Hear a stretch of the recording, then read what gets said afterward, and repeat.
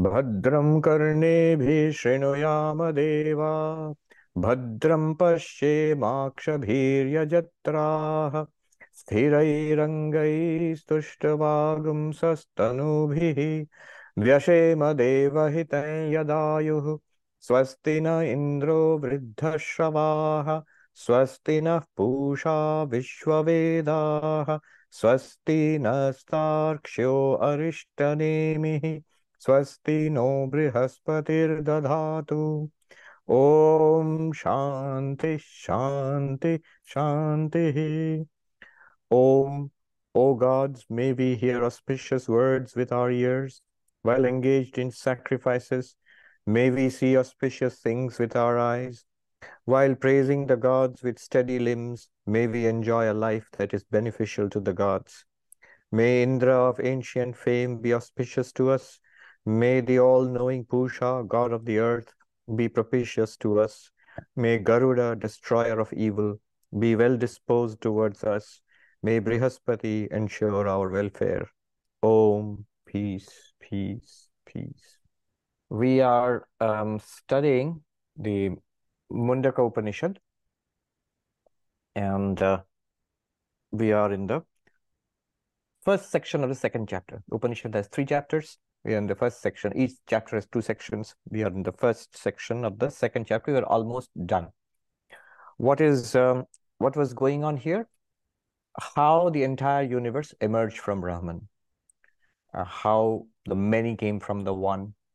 How Brahman appeared as this entire universe. And why would we be interested in such a thing?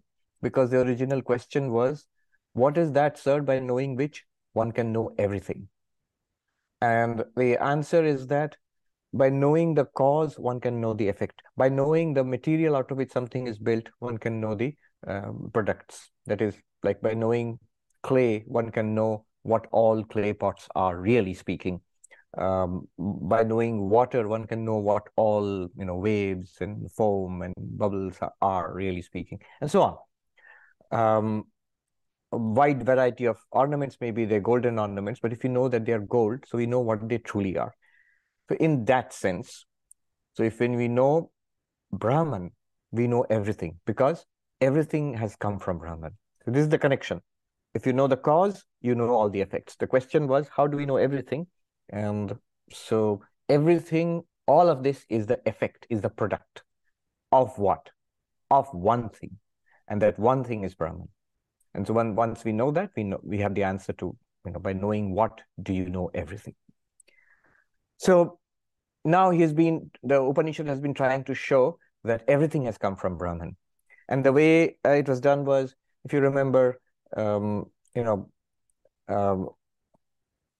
the one Brahman, from one existence consciousness place, the 5 elements came from that, the entire physical universe was produced. Our subtle universe of mind and senses was produced from that alone. Then it talked about a cosmic person, consciousness associated with the entire cosmos. If you remember, the sun and the moon are the eyes, and so on and so forth. Then it spoke about the cycle of birth and death. If you remember, the 5 fires. Then it spoke about the emergence of Vedic rituals, karma kanda, all kinds of yajnas. Again, all of it from the same one Purusha. In the 8th mantra, we are going to see how our individual experience has come from that one Purusha, from that one consciousness. What is our individual experience? The kind of experience we are having now. We are seeing, hearing, smelling, tasting, talking. This life, this sensory life which we are leading now, the very experience of life itself. So how has that come from the ultimate reality, from Purusha, from Brahman? This is the 8th mantra. And it's put in a very ancient stylistic way. So one has to interpret it, one has to have a little bit of an introduction to it, then only it will make sense. But it's a very beautiful mantra in a certain sense. Let me just read the mantra and then I'll explain. 8th mantra. Sapta prana prabhavanti tasmat saptarchisha samidha sapta homaha sapta ime loka yeshu charanti prana Guhashaya nihita sapta sapta. You can hear the rhythm in the mantra itself. What it says is this. From that Purusha, and that ultimate reality, emerge the 7 sense organs, the 7 flames, the 7 kinds of fuel, the 7 oblations, and these 7 seats where move the sense organs that sleep in the cavity and have been deposited by God in groups of 7. What's all that about?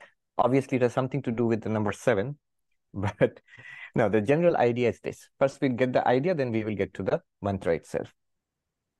What is the subject here? The subject is our experience of life that has come from the ultimate reality, pure consciousness, from Purusha, from Brahman. Now, how is our experience of life possible? How does it work? We see, hear, smell, taste, touch. So this is our sensory life. This is what is being talked about. And the way it is being talked about is using the paradigm of the Vedic fire sacrifice. So this was very obvious for them because this is the context. It's a Vedic context. What was most obvious for them, just like for modern Hindus, it's a temple, deity, and puja. For the ancient Vedic Hindus, it was the yajna, the fire sacrifice. So that format is used. They are not actually talking about a fire sacrifice, but the format is used. The paradigm is used. So it's like this. We have 5 senses, the sense organs. So we have 5 sense organs: eyes, ears, nose, tongue, and skin. And these 5 sense organs have 5 powers. So eyes have the power of seeing, ears have the power of hearing, nose has the power of smelling, tongue of tasting, and skin of touch. Then there are, corresponding to these 5 sense organs and their 5 powers, there are 5 objects. So the 5 objects are forms, like color, shape, which the eyes can see. So the eyes can exercise their power of seeing and illumine forms. Then there is sound. So the ears can use the power of hearing and they reveal to us sounds. Sound is the second sense object. Similarly, there is smell or fragrance, odor. That is the object for the nose. And the nose can use its power of smelling to sense these odors or fragrances. Then there is the tongue. You can taste flavors. So flavors are the sense object for the tongue. And the power which enables the tongue to sense the flavors is the power of tasting. And then there is touch. So hard, cold, pressure, all of these things. And the source, so that is the object. And the sense organ for that is the skin. So now visualize, what do we have? We have 5 sense organs, 5 kinds of powers, and 5 objects for these sense organs. And just by the way here, someone might, think that this is very anthropomorphic. It's, like an electric eel has another kind of sense organ, a bat, another echolocation, a kind of sense organ. What about them? Those are not included here. Remember, the whole thing is a pathway leading us to enlightenment. So it's designed around us so that we can be guided back to our real nature. It's no use trying to describe the sense organs of an octopus, though it might be fascinating, but as an exercise in biology, but not for enlightenment. We're talking about our enlightenment here. So our equipment is being described. Then we have the contact between these sense objects and the sense organs. And so what we have are these 5 factors. What are the 5 factors? One is the 5 sense organs. The second is their powers, individual powers. The third is the set of objects which they can reveal, the 5 sense objects. And then there is the contact between these sense objects and the sense organs, giving rise to experiences. And then there is another factor there, that is the physical location of these sense organs. So when we say indriya, the indriyas, the eyes and ears, they don't literally mean these physical eyes. So these are powers which reside in our subtle body. If we remember the Vedantic psychology, so the powers of seeing, hearing, smelling, tasting, they are all powers of our subtle body, not our physical body. But they require the physical instruments. So the power of seeing is in your subtle body, Sukshma Sharira, but it requires the physical eyes. The power of hearing is something that you have in your subtle body, but it requires the physical ears. So you have a set of physical organs. So the ears, the nose, the eyes, and tongue, the actual physical organs. So now you have these 5 factors. And these 5 factors, they interact together to produce our experience. Continuous, right now they are working, these 5 factors. Your eyes are the power of seeing. The instrument of seeing are the eyes. And they are located in these physical eyes. And there's, of course, a physical structure behind the eyes, including nerves and so many things, going back to the brain centers. And they have their objects, the forms which they see. They have a certain power. And then there is a contact between the objects and the senses. So this whole system, this whole activity with its 5 factors, sense organ, power of sense organ, sense object, contact of sense organ and sense object, and the physical equipment where it is all happening. All of these together, these 5, give us this tremendous activity of our sensory experience of the world. And this thing is imagined as, or visualized or represented as, a fire sacrifice. So the sense objects, as if they are being poured into the fire of your sense organs. Your eyes are a kind of fire. Your ears are, your tongue and the nose are a kind of fire, in which are being continuously poured the respective objects of color and shape and sound and taste and smell and touch. These are objects like ghee being poured into the sacrificial fire. So this is the whole background. And what's the point here? The point is all of these have come from that ultimate reality, which is existence consciousness, from that Purusha. This is the point. Now, a twist is this. I said 5 sense organs, there are 5 powers, but here everything is 7. Why 7? So this is the thing. We have gone back to the source. These are the sources of Vedanta, the Upanishads. And each Upanishad has its own style, its own way of presenting things. Often, so what we read as Vedanta in the later texts, like Vedanta Sara, are highly systematized. They are a very neat kind of system, but the original building materials are these. And the rishis, they presented it in a semi-poetic fashion. They had their own style. So here, instead of talking about 5 sense organs, the rishi is just looking at your face and saying, so there are 7. I see 2 eyes and 2 nostrils and 2 ears and 1 tongue. That's 7. 2, 4, 6, and the tongue is 7. The tongue is both skin and taste. The nose is smelling. The eyes are seeing. Ears are hearing. So all 5 sense organs, but working through 7. And whatever is going into each of these 7 apertures is a kind of oblation, a kind of offering into those apertures. So everything is 7.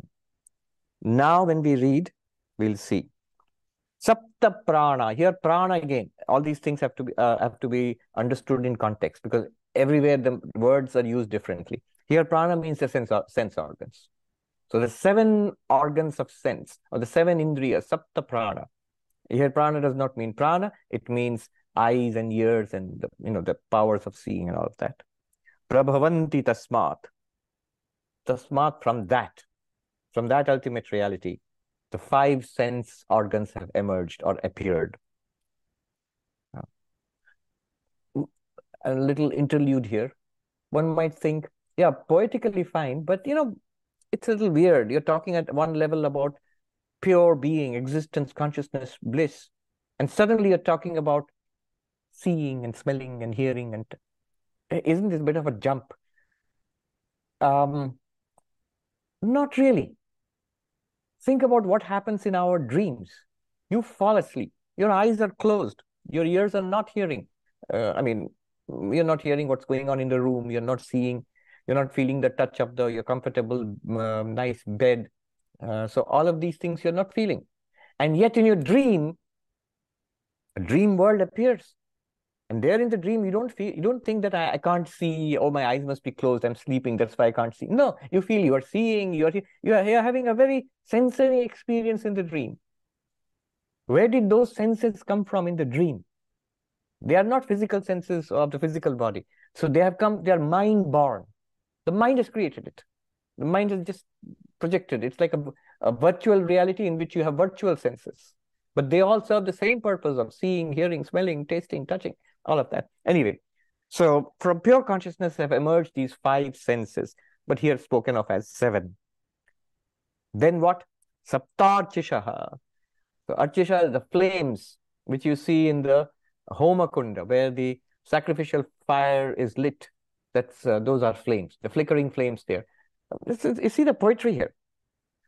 Last time somebody pointed out that the idea of the 5 fires, talking about reproduction, the human reproduction and the life cycle, it does not seem very logical. True. What seems logical comes much later. All of these have been worked into a logical system. But I think there's a beauty in this kind of presentation.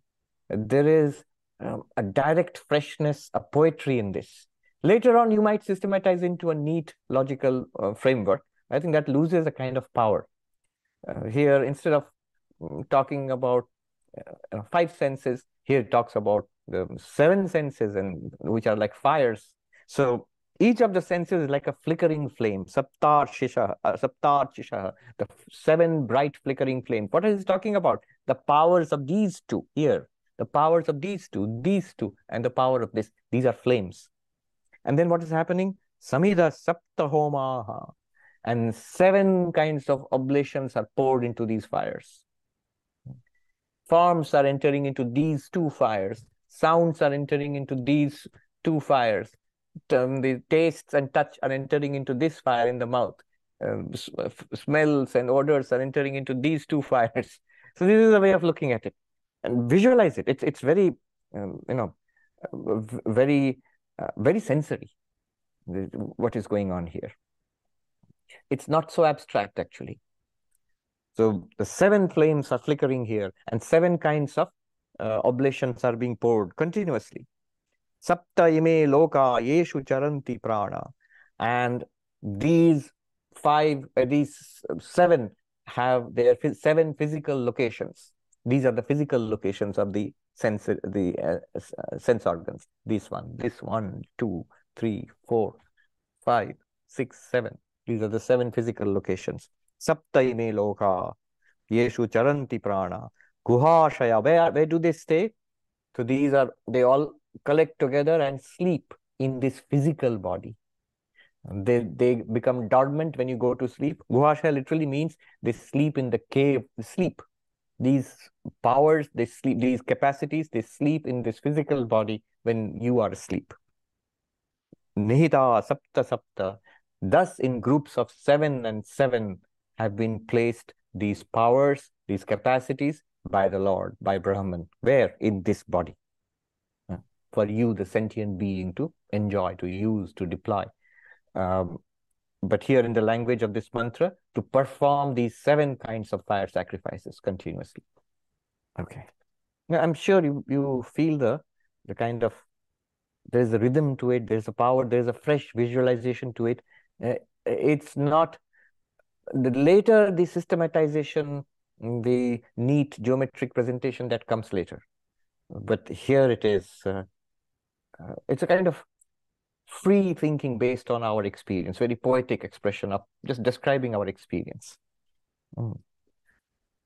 Then, having described the individual experience, now the Rishi goes in this mantra, the ninth mantra, goes to the macrocosm. Mountains and rivers and seas, all of those will now come. Ninth mantra. Ata samudra girayascha sarve अस्मात् स्यन्दन्ते सिन्धवः सर्वरूपाः अतश्च सर्वा ओषधयो रसश्च येनैष भूतैस्तिष्ठते ह्यन्तरात्मा. Is describing the external world and also our physical and subtle bodies. This is a kind of completion. He has come to the absolute physical gross world which surrounds us. From that Brahman, from that Purusha or Brahman, emerge all the oceans, Samudra, Giraya, the mountain ranges have come from that. The Syandante Sindhava, Sindhu means river. All the rivers, the great rivers of India, many of these were probably, for the first time given out in the land of the 5 rivers, Punjab. So the great rivers, Chandante, they flow. He literally says, from Brahman flow these rivers. We say, no, they come from the Himalayas. They say, no, from Brahman they flow these rivers. Chandante, they flow. The great rivers flow from Brahman. Atascha sarva oshadhaya. So from him emerge all the oceans and all the mountains. From him flow the rivers of various forms. Him, because it's Purusha is in the the male gender. But it does not mean man. It means that ultimate reality. Flow the rivers of various forms, and from him issue all the corns, that means all the grains and crops and rice, as well as the extract of these. That means what is when human beings eat these crops, these grains. So the vital essence which is extracted from them, rasaha, by virtue of which the internal self verily exists in the midst of the elements. Bhutais tishthate antaratma. Antaratma, the inner self, here does not mean atma, pure consciousness. Here it means our subtle body. The mind, the intellect, the pranic body. So all of that together. The Pranamaya kosha, Manomaya kosha, Vijnanamaya kosha. So this one exists in the body. How? Why? Because it's held together by food. So the subtle body, which is not born at the birth of this body and which does not die at the death of the body, which undergoes transmigration from birth to death and then again new births. But why does it reside here in this body? Because it's living and it's sustained by food. If the extract of the plants, if the nature did not sustain it, in that case these bodies would die, and the subtle body wouldn't die. It would leave this physical body and go, which is what happens at death. So the meaning of this mantra is that here surrounding you, the vast oceans, all these oceans have come from Brahman. All these mighty mountain ranges which you see have come from Brahman. And the rivers which sustain you, they flow from Brahman. Also that which sustains you, your crops, your plants, they arise from Brahman. And the nutritive extract, the rasa of these crops, these plants, they sustain you so that you can stay in this physical body. You means your subtle body can stay in this physical body. Basically, they sustain. This is a poetic way of saying they sustain life. This brings to an end the theme of this chapter. What is the theme of the chapter? From that one reality has come this entire universe. Now the next mantra, the 10th one, is the point of this entire chapter. So what? And what are we supposed to do with all of this? A very, very important mantra which is coming up. So before launching into the 10th mantra, I'll take a quick step back and review this particular chapter. What did we get in this chapter? I quickly run through it, paint the picture for us so that we are ready to go into the 10th mantra. So from mantra 1 of this first chapter of the first section of the second chapter, from mantra 1 to mantra 9, I'll run through it very fast. In mantra 1, we saw Yatha Sudiptat Pavakat Vispulinga. So there is one akshara, there is one ultimate reality, which, like from a blazing fire, as thousands of sparks emerge from a well-kindled bonfire, as thousands of sparks emerge from that, so this multifarious, all these entities, this entire universe has emerged from one reality. And we know why this is very important for the logic of this Upanishad, because it has to be traced back to one underlying substantive reality. But that one reality, Brahman, Purusha, Akshara, Atma, whatever you call it, what is it in itself, quite apart from this universe, by itself?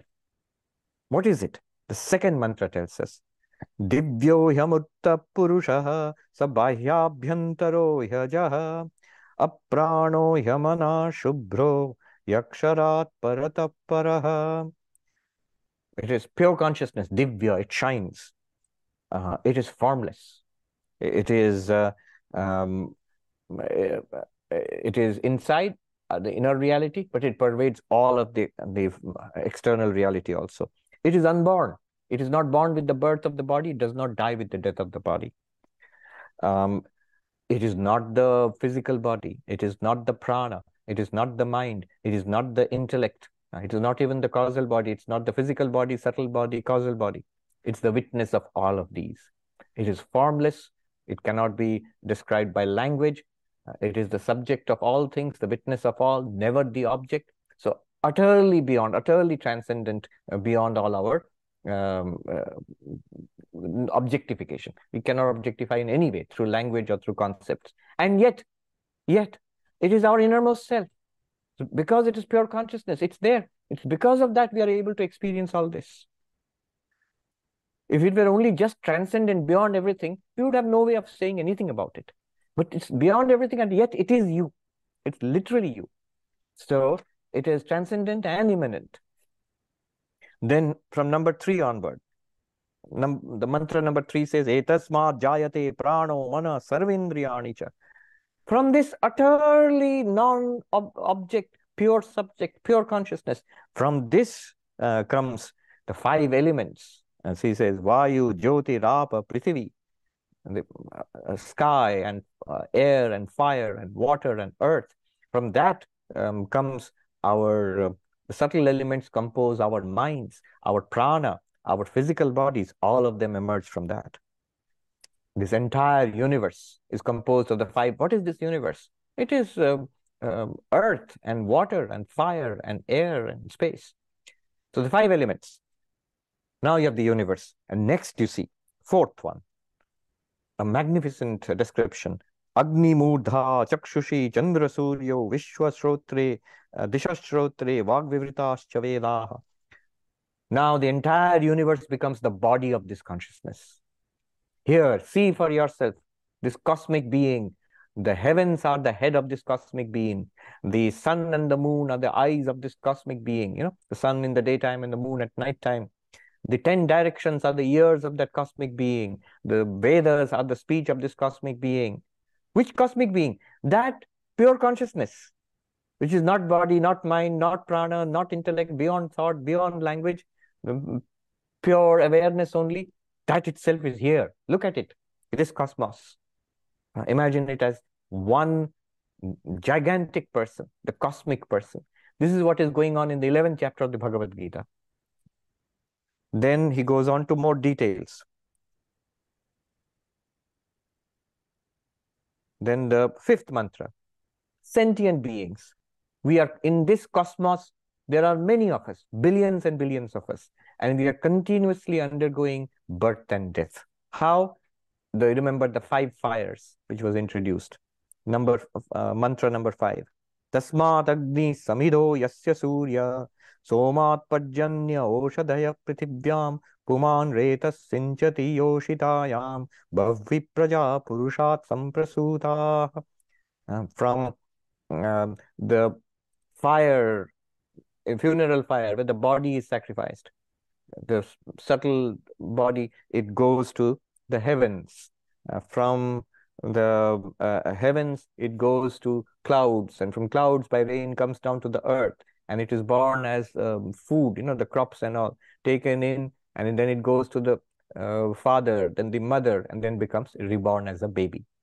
So the 5 fires, this cycle of birth and death. Then the 6th one, it says, the Vedic sacrifice, where he talks about the sacrificial of fire, the initiation into the sacrifice, the 3 kinds of Vedas, the Rig Veda, Sama Veda, Yajur Veda, the various kinds of things which are used in a Vedic sacrifice. All of them have come from Brahman.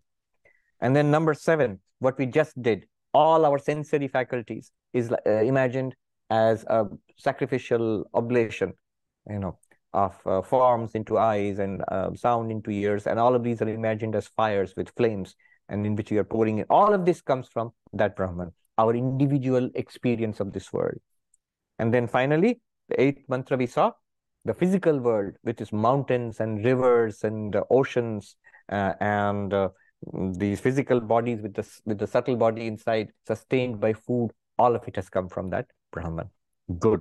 Now we are ready to move on to the final mantra of this section and see what all this is in aid of. Mantra number 10. Purusha evedagam vishwam karma tapo brahma paramritam etadyo veda nihitam guhayam sovidya granthing vikirati hasamya. The Purusha alone is all this, comprising karma and knowledge. Knowledge actually literally it means meditation here.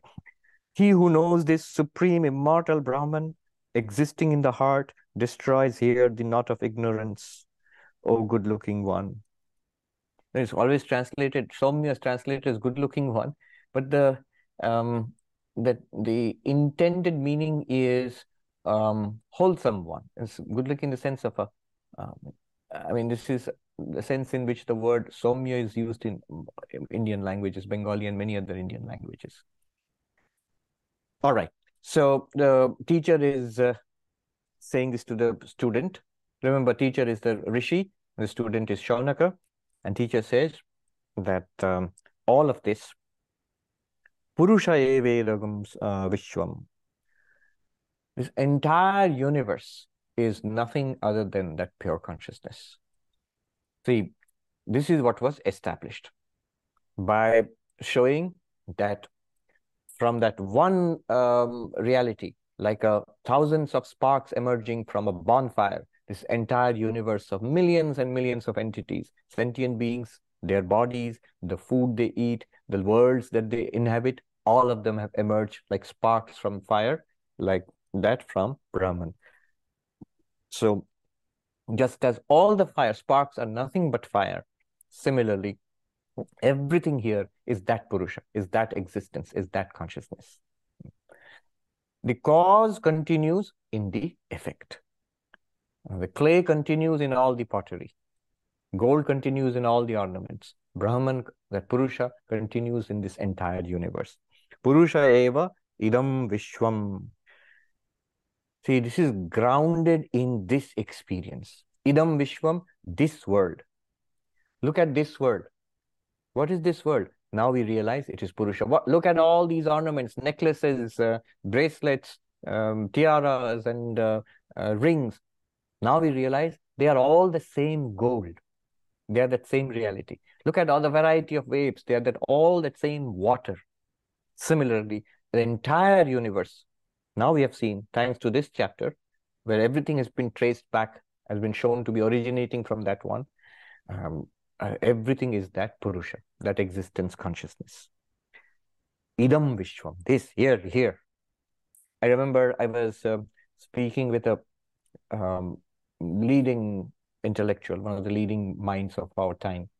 And she's an emeritus professor here at Columbia University.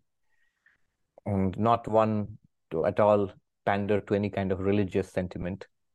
So she said to me You are allowed to speak only of what is here.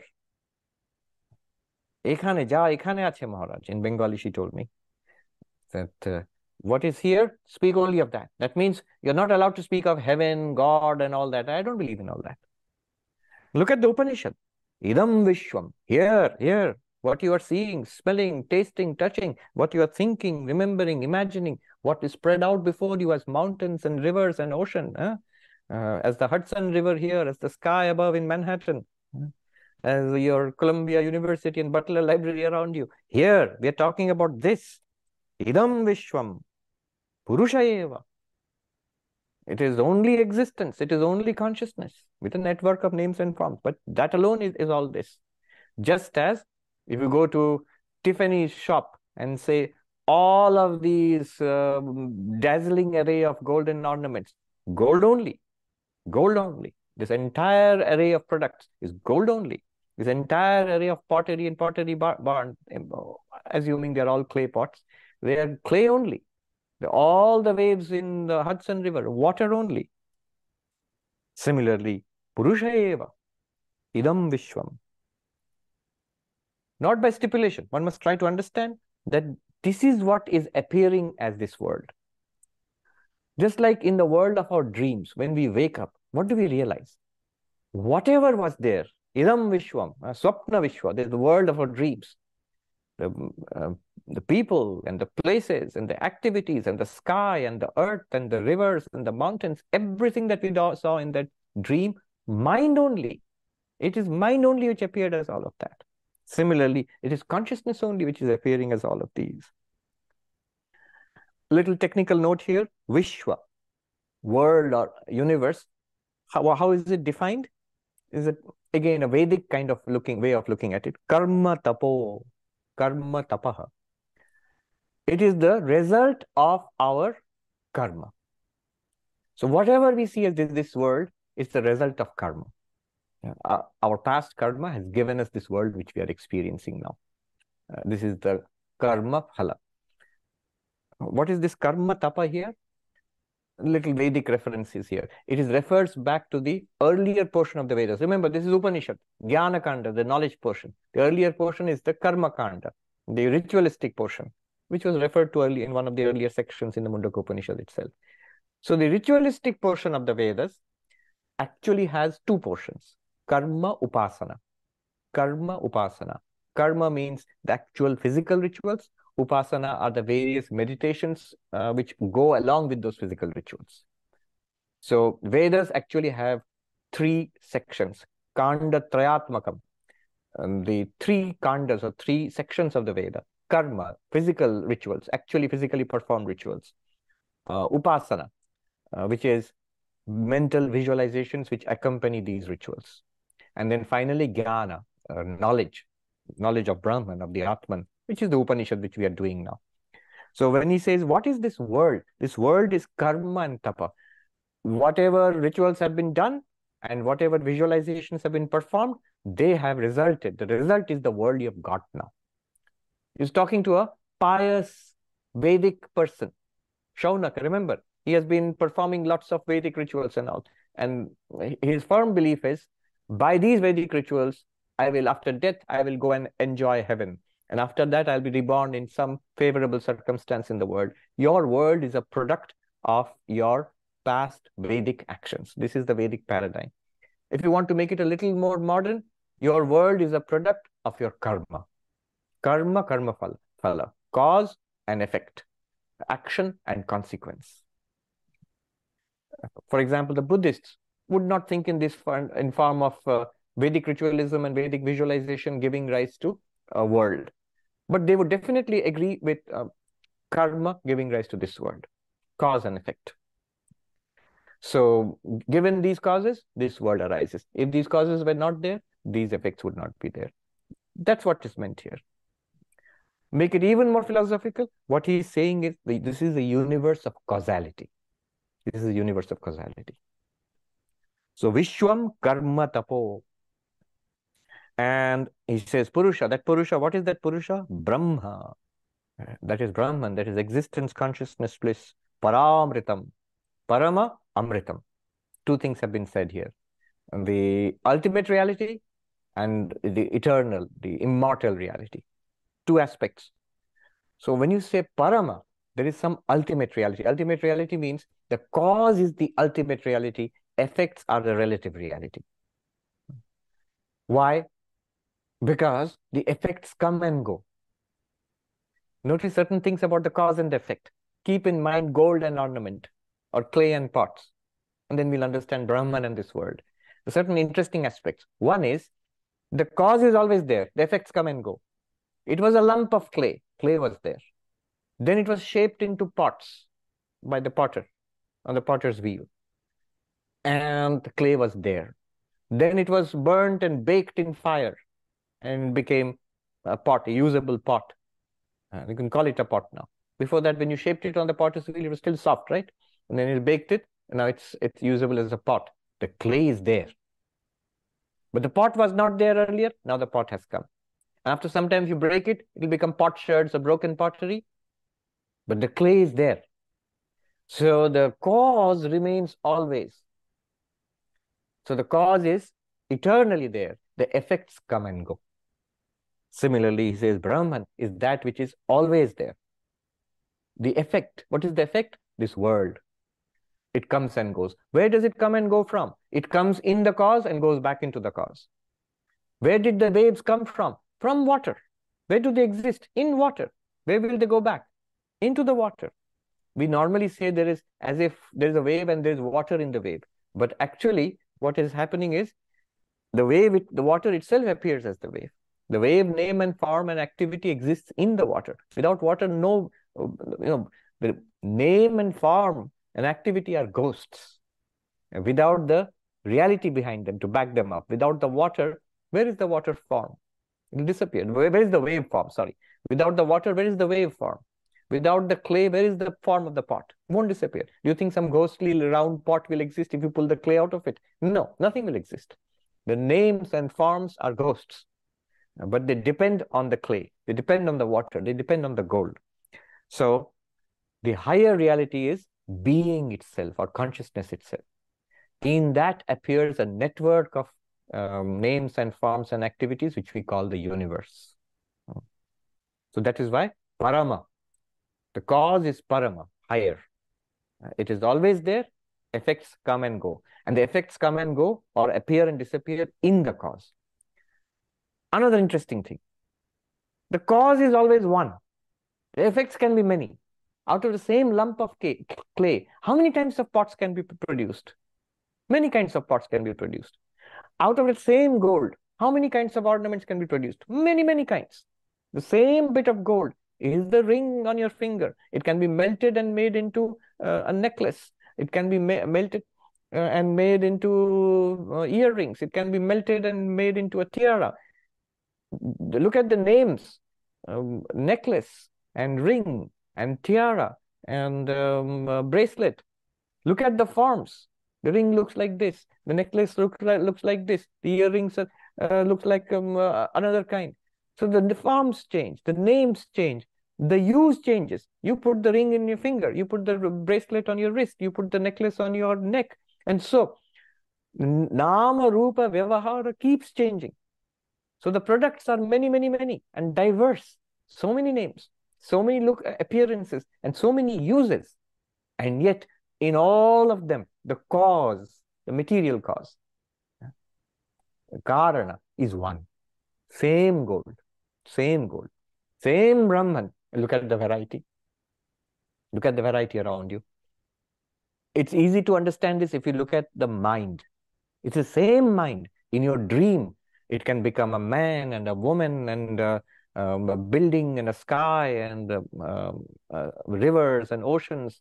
It can become love and hate, and it can become anxiety and fear. Same mind. Cause is one, effects are many. So there's another interesting thing about cause and effects. Effect cause is Parama, higher, transcendent, ultimate. Effects are lower or relative. Another thing is the cause is the essence. The cause is the reality, Satyam. This is Advaitic insight. This requires a lot of thinking. I'll just leave it here, and we have mentioned it many times. When you think about it, it is only the cause which is ever there.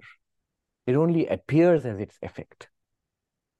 So, in the wave, what is only there is water. There is a new activity, there is a new form and a new name. But the substance is still the same. This new form, new activity, and new name, which you call a wave, cannot exist apart from the water. It is nothing but the water. And yet it appears entirely different. And it does new things. And it's called by a new name, wave. So, the water Satyam, wave Mithya. Mithya doesn't mean doesn't exist. It means it's a dependent reality. It's not an independent reality. Brahma Satyam, Jagat Mithya. The Brahman is the reality, the world is an appearance. This is another thing to keep in mind. For all these reasons, that cause is, it goes on, it exists, always there, eternal. Effects come and go. Then the cause is one, effects are many. The cause is the reality, the effect is the appearance. For these reasons, Paramam Brahma, this Purusha Brahman is Paramam. It is the ultimate reality. The world is a relative reality. The Brahman is one, the world is many. The Brahman is eternal, the world comes and goes. The Brahman is the reality, the world is its appearance. Amritam, it is eternal, it means immortal, it is immortal. All right, so this is what we have so far. Then one might say, so what? I remember explaining a lot of Vedanta to someone who had come and asked questions about Vedanta. After hearing all of that, this person said in Hindi that your pure consciousness, witness, everything appears and disappears before you, in consciousness. You alone appear as this universe. This is what is Brahman, and you are that, you are Brahman. That thou art. And then this person said in Hindi, so what? This is a big question here. One might say, quite reasonably, look, let's just, I hate to rain on your parade, but this all might be interesting for Shaunaka. Shaunaka asked a question, what is that, sir, by knowing which I can know everything? And this is the answer. Now I begin to see it's a beautiful discourse. Now he's giving an answer that there is one thing which is appearing as the world, and that you know that one thing, you know the world, you know everything. And this is what is being told so far. But it could be, I am not interested. That might be Shaunaka's question, but I am not interested in knowing that thing by which you know everything. I'm interested in the everything. I'm interested in earning money. I'm interested in relationships. I'm interested in improving my life, my health, my psychological health, tuning up my life, leading. This is what I'm interested in, not these one reality which appears as many. So what? The answer is here. Etadyo veda nihitam guhayam soavidya granthim vikirati hasomya. He says, the one who realizes this, if you know this, etadyo veda, if you know this as the reality that you are, then you overcome the bondage, the knot of ignorance. You cut asunder the knot of ignorance and attain to freedom. Thing is this, as long as I dwell in the effect, as long as I dwell in the many, as long as I dwell in the transient, I will never be free of suffering. I'll be never satisfied, and I'll never be safe. See, we have this tremendous drive for security, safety. That's why I want to live. I don't want to die. We have this tremendous drive for knowledge. I must know the point of it all. And with a tremendous drive for satisfaction, pleasure, joy, fulfillment. None of those are possible at the level of the effect. None of those are possible at the level of the many. None of those are possible at the level of the non-eternal. As long as we grasp onto this world we will always be in the grip of death. Everything is changing here, including our bodies, and that which is changing will die. It is for sure that all those we know will one day be gone. And we too, these bodies too, will one day die. All that we accumulate will be lost. If you have accumulated it, if you have added it unto yourself, it will be lost. All that comes will go away. So this is transience. Impermanent, impermanent, all is impermanent. Momentary, momentary, all is momentary. Empty, empty, all is empty. Buddhism 101. So hence, all of this state of affairs is what the Upanishad calls the effect, the karya, the world of the many. Whereas if you have the world of the one, Brahman, Purusha, the cause, that is eternal, that will never come and go, that is limitless, that is always fulfilling, because it is limitless. And the most interesting thing is, it is you. Only when you attain that, then you have fulfillment. You have security, you have immortality, freedom from death, fulfillment. Whatever we are seeking in the effect can actually be found in the cause. All right? You've convinced me. Show me the cause. It's you. You are that cause. He says, Etad yo Veda. Very important. What is the way to attain immortality? What is the way to go beyond death? What is the way to attain ananda, fulfillment? It is knowledge. He did not say we have to meditate on it, pray to it, investigate it scientifically. No, no, no. You have to know it. Know it how? Nihitam guhayam, which is deep in the cave of the heart. This is a poetic way of saying, know it as you, the conscious being, as I. Not the physical body, this part of the world. Not even the mind, this part of the world. But that witness consciousness which illumines the body-mind, which illumines the three bodies, physical, subtle, causal, sthula, sukshma, karana, which illumines the five koshas, annamaya, pranamaya, manomaya, vijnanamaya, anandamaya, the physical sheath, the vital sheath, the mental sheath, the intellect sheath, and the causal sheath, bliss sheath. All of them illumined by that one consciousness, nihitam guhayam, in the cave of the heart, that one shines, that one you are. What it means here is, it's not an object. All the objects are effects. That one consciousness is the pure subject. It is not, it can never be described as it, that. It's not an object to your senses. It's not an object to speech. It cannot be used, speech cannot be used to designate it. It's not an object to mind and intellect. Conceptual designation will not work. Then it's beyond our reach. Not at all. It is you. So only knowledge can help you. Knowledge will remove the ignorance that I am not that pure consciousness. That ignorance will go away. And the pure consciousness is ever shining, ever luminous. It's self-revealed all the time. What will happen then by this knowledge? Knowledge will not reveal to you that you are pure consciousness. No, no, no. It will remove ignorance. Pure consciousness is self-revealed. In fact, pure consciousness is the only thing that is revealed. It is shining forth all the time. And because of it, our mind can think and our senses can see, hear, smell, taste, touch. And because of it, everything in the world is revealed. Later on, the Upanishad will say, that shining, everything shines. By its light, everything here is lit up. You shining, everything shines. By your light, everything here is lit up.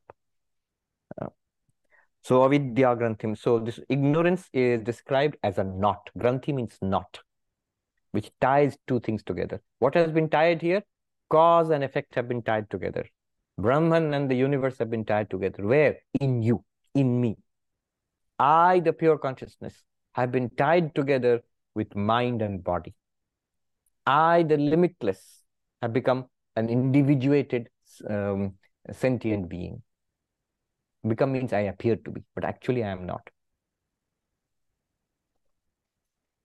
Where is the, let me ask you this question. Where is the knot that ties clay and a pot? At which point does the clay meet the pot? At which point does the water meet the wave? What is the relationship between the effect and the cause? Between the pot and the clay? What is the relationship between the water and the wave? I mean, is it that the pot is contained in the clay? Is the clay and in that the pot has been set? Or is the clay in the pot? Like you put water in the pot, milk in the pot, you put clay in the pot? No. Is the pot a part of that clay? Some part of it is called pot? No.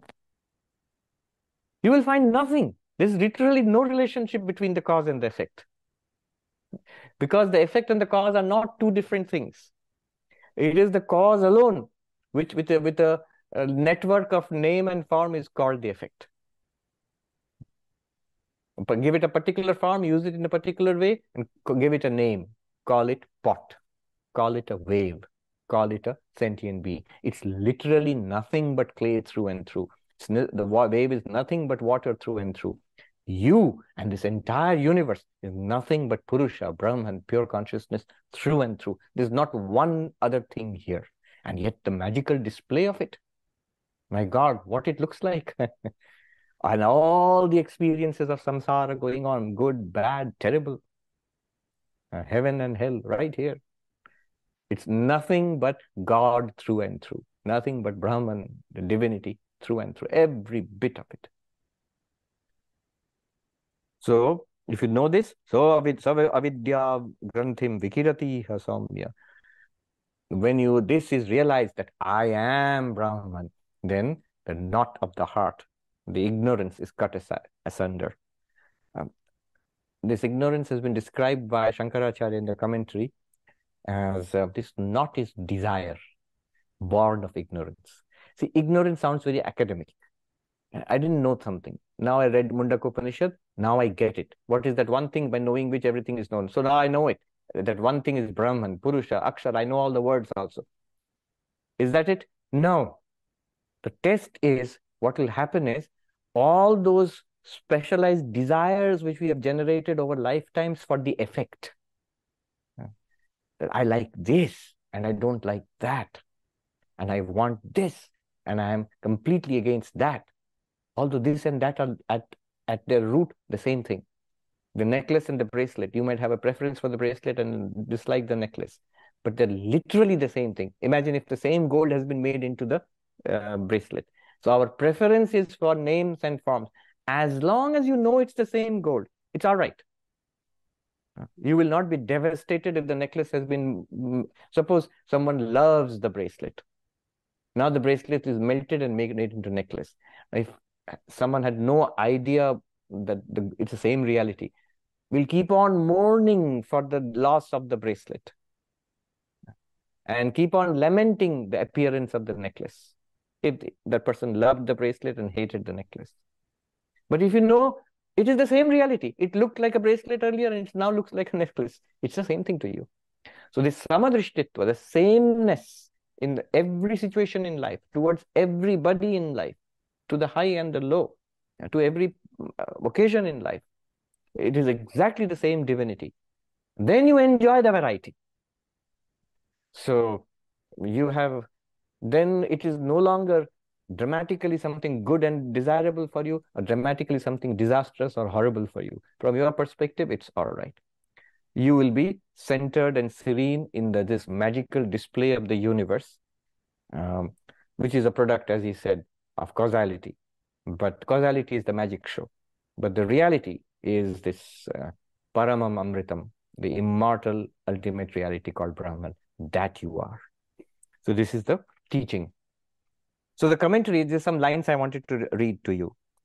Evam Purushat Sarvamidam Samprasutam, Shankaracharya says. So in this way, in which way? The preceding 9 mantras, what we did. In this way, from Purusha, the entirety of this universe which you are experiencing has been manifested. So, what's the point here? Purusha is the cause, the universe is the effect.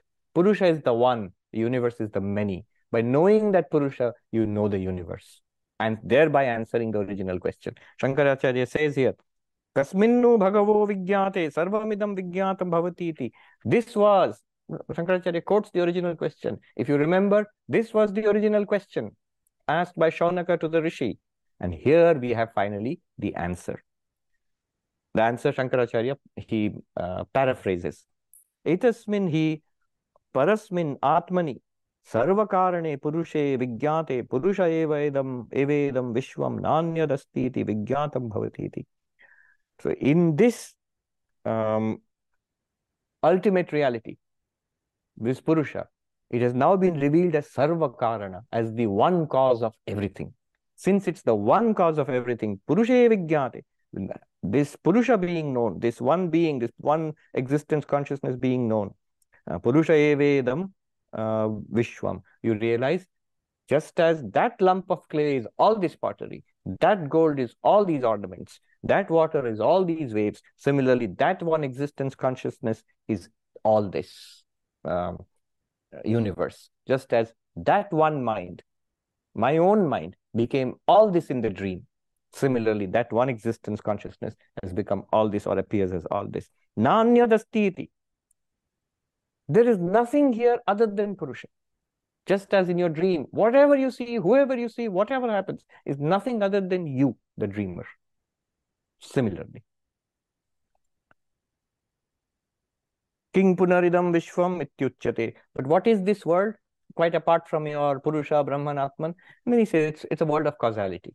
It's basically all the Vedic karma you have done, the Vedic upasanas you have done. The result of that is what you see as this world. Then he says, Tasmat Sarvam Brahma Paramritam Paramam Amritam. Therefore, whatever you experience is that one existence, consciousness, bliss, Brahman, the ultimate reality. Why ultimate reality? Because it is the Karanam, the cause. Immortal, Amritam. What do you have to do? Aham eva iti. I alone am that Brahman. This knowledge. Yo Veda, who realizes Nihitam Sthitam Guhayam Hridhi Sarvapraninam. Where do you realize it? As yourself. How do you do that? You start off by seeing not the effect, not the effect, deny the effect. Keep on denying the effects till you reach something which cannot be denied. Deny the world, deny the body. It's not neti, not the world, not the body, not the prana, not the mind, not the intellect, not even this Vedantic thinking. You deny everything, what will you reach? You'll reach a blankness. Blank, like deep sleep, like coma, nothing. Deny that blankness also, because that blankness is also appearing to you.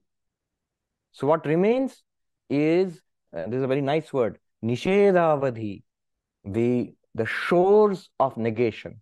Imagine negation to be an ocean, which runs up against the shores, limit. The limit of negation. What is the limit of negation? What can never be negated? The shores of negation. Nishedava, the limits of negation. The limits of negation, the shores of negation are you. The ocean of negation comes and smashes against the cliffs of the self, of you. You cannot be negated. This is what Descartes discovered 300, 400 years ago. The Upanishadic sages discovered 4,000 years ago. That the self is the limit of negation. You cannot negate your own existence. That non-object, pure subject awareness to which everything appears is the Purusha. And then again, that Purusha itself is appearing as all these objects. Aham eva yo veda nihitam guhayam. And sarva praninam. Where do you find this one consciousness? Buddhi, in your mind. One consciousness is reflected in the mind. The awareness which we feel in the mind, that is the reflected consciousness. Where do you find the face? The problem with finding the face is your own face. You don't see it. So to help us, you see it. Bring a mirror, you will see the face. But that's not the real face. From the reflection in the mirror, you have to trace it back to your real face, which you will never see. But you have to realize, I see. But I'm not seeing here. I'm seeing the reflection. Similarly, look at your own minds, the awareness there. And that awareness is not the Atman. It's a reflected awareness, which we feel in every vritti, in every thought, in every perception, in the 7 great sense organ sacrifices which are going on, in every sight you see, every smell you smell, every taste you taste. In all of that, consciousness is reflected, is flashing everywhere. That is a reflection. That which is shining in all those experiences is I. Sarva Praninam, and it is the Same consciousness in all beings. It's not hundreds of consciousnesses or thousands of consciousnesses. It is one consciousness in all beings. You and the universe are one reality. Everybody is one with you. Even your worst enemy. Everybody is one with you. You are literally them. They are literally you. I mean, they one consciousness. Then what will happen? Sa evam vijnanad avidya granthim iva dridibhutam avidya vasanam vikirati vikshipati nashayati iha jivan eva. So he says, by this knowledge, the knot of ignorance is slashed, is cut asunder. The feeling that I am this body, mind, limited personality goes away. I am limitless consciousness becomes absolutely obvious. Obvious to whom? In the mind only. It becomes absolutely obvious. And when? When will this happen? After what mystical experience? In which life? In which heaven? Iha, he says. Upanishad says iha. Vikirati iha. Very little word.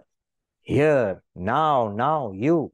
If you get it right now you'll be enlightened if you get it. In this life, while living. He says, Jivan eva, na mritassan. While living in this life, not after death. Right now you'll be enlightened and you'll see you are the one reality of the universe.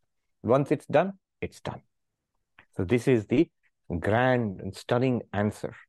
And he will go on in this train. Amazing mantras are going to come one after another. All right. Let me quickly look at the questions and then. So Vijay says to talk about discussion of sacrifice. When they are talking about sacrifice, is it animal sacrifice, offerings? Offerings like ghee especially, yes. In some special sacrifices, there were animal sacrifices, but generally, the Vedic yajnas, if you want to know what they are like, just look at the homas which are done in big pujas even today. It's exactly that thing, and on a bigger scale. Sometimes some of those Vedic yajnas are still performed. In India, here also in the United States, some Hindu communities still perform them. Sriram says, is the gigantic cosmic being the Eka Jiva, Eka Jiva Vada? No, that is a little different concept. Here it is the Vishwarupa or Virat, which is talked about in the 11th chapter of the Bhagavad Gita, Vishwarup Darshan. Kishore says, Upanishad mentions everything arises from Purusha. Is there any mention in Upanishad that all these objects are unreal? That is the implication. So let me read out something. Everything arises from Purusha, that much is understood. Upanishad has made it very clear. Then the implication by various methods. Shankaracharya says, in the lead up to the 10th mantra, Evam Purushat Sarvamidam Samprasutam. In this manner, as in the 9 mantras, so the entirety of the universe, physical and subtle, external and internal, has arisen from the Purusha. But is it unreal? He says, Ataha, he says, Ataha vacharambhanam vikaro namadheyam anritam purusha ityeva satyam. Therefore, Purusha is satyam, and this name and form universe is unreal or false. This ataha is important. Ataha means therefore. He's drawing an implication. Did the Upanishad directly say right now here that all of this is name and form and the Purusha alone is real, the world is an appearance? Not here. Though the Chandogya Upanishad does come closest to it when it says everything in this universe is name and form. The Atman alone is real. Yeah. Sudhir says, why is it easy to wake up from dream to waking state? How it seems very difficult to wake up from the waking state to Brahman. Remember, waking state to Brahman is not like from dream to waking state. From dream to waking state is a change of state. We cycle from waking to dream to deep sleep to waking to dream to waking again, and it goes on. From the waking state to realization that I am Brahman is not a change of state. The waking state continues. So, for example, change of state. You can melt the necklace and make it a ring, melt the ring and make it a bracelet. This is a change of state of the ornament. But the gold continues. To realize it is gold, you don't have to change it. You don't have to make a new kind of ornament and call it gold. No. Whatever the ornament, you have to realize that that one there, you know what is meant by gold. Similarly, the realization here and right now in the waking state, I am Brahman, and everything that I'm experiencing is Brahman. Is it difficult? Yes, it is difficult in a certain sense. That's why it's taking so long. But we really have to want it. And then Advaita Vedanta is the direct way, which talks about it most directly. Jennifer, is it significant that this Upanishad seems to favor the word Purusha instead of Brahman? Multiple words have been used. Remember, the original word used was Akshara. Then here you see Purusha being used and again and again. But here Brahman also has been introduced. So multiple words have been used. Sri Ram says, Swami is karma phala, result of karma tapas. Yes. Peter says, without existence, where is the name and form of tree or man or woman? Correct. That's what is being said here. Without existence, name and form, nothing exists. They are ghosts. If you take away the clay, where is the form of a pot? And therefore, if the pot doesn't exist, then why use the word pot? The word pot will not refer to anything. It becomes an empty designator without any referent. So exactly like that. Without being, the whole universe disappears. It becomes ghost-like. There is nothing left. But the important thing to note here is, someone might say, yeah, but being will never go away. The being is always there. So the universe will always be there. No.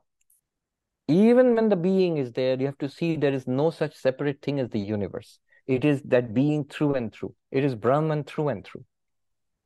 Sangeeta says, all this talk of karma, phala, effects of name and form, how are they to understand? Stand in front of dispassion. Yes, one has to have strong dispassion for them. Then only all of this will be effective. See, if I have, my whole fascination is for the bracelet, and I really, really dislike the necklace, then no matter how much you tell me it is the same thing, I will not agree.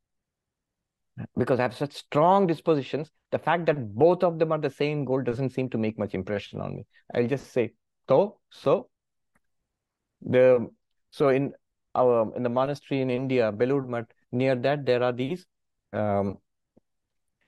fairs once in a while, like a folk fair. And, it's very popular. And so parents take the children there and they have these little dolls. Sometimes these dolls are made of sugar. So a little child goes with her mother, maybe, or her grandfather, and the grandfather is buying the dolls for the child, and the child wants that, I want a horse. And the grandfather says, no, but there's no horse. The horse is sold out. Take the camel or the tiger.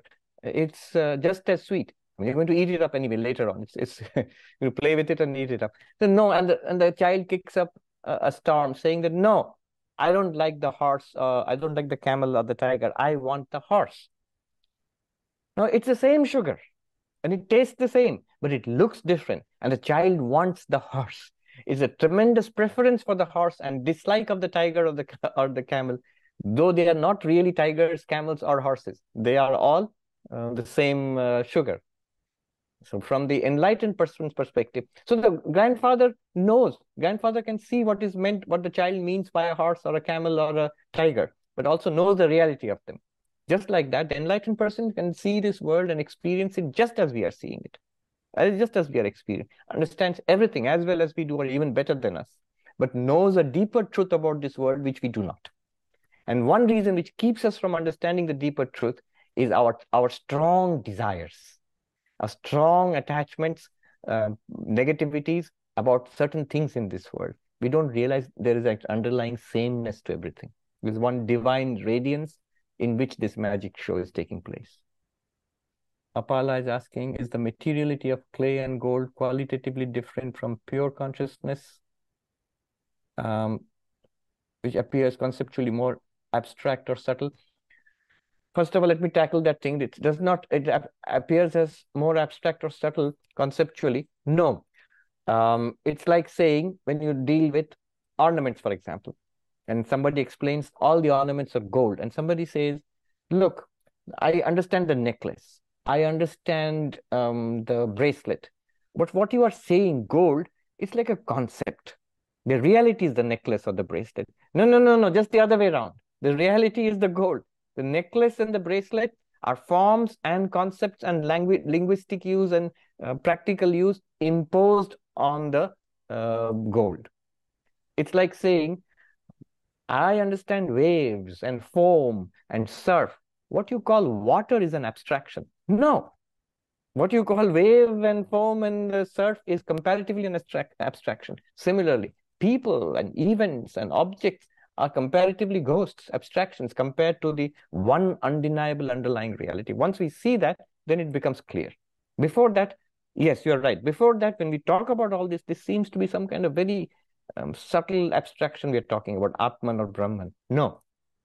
Let me tell you, it's not an abstraction.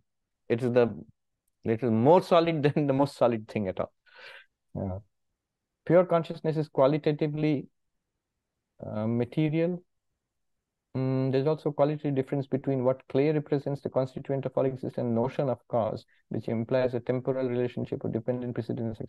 So notion of cause implies a temporal relationship. Notice, even time and space, temporality and spatiality, these are all appearances. For example, in our dreams only, we project a dream space. We also have a dream time, which might be long or short psychologically. When we wake up, we see that only seconds might have elapsed, and we feel a long time has elapsed in the dream. So even time and space and all materiality, these are appearances in and to consciousness. Consciousness is deeper than that. Why call it cause and effect? Ultimately, it will not be called cause and effect. If those who have studied the Aparoksha Anubhuti will know, cause and effect is analysis is done. First, the effect, you jettison the effect, then you realize the causality of the cause is lost. That one, karyehi karanam pashyet, tato paschat karyam visarjayet, karanatvam tato gachet, avashishtam bhavet munihi. Discern the cause in the effect, then jettison the effect. Then the causality of the cause is lost. And then you say, what remains?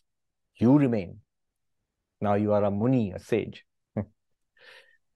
Sonali says there cannot be any real knot between the real substance and its unreal transient appearances except mistaken understanding. Absolutely.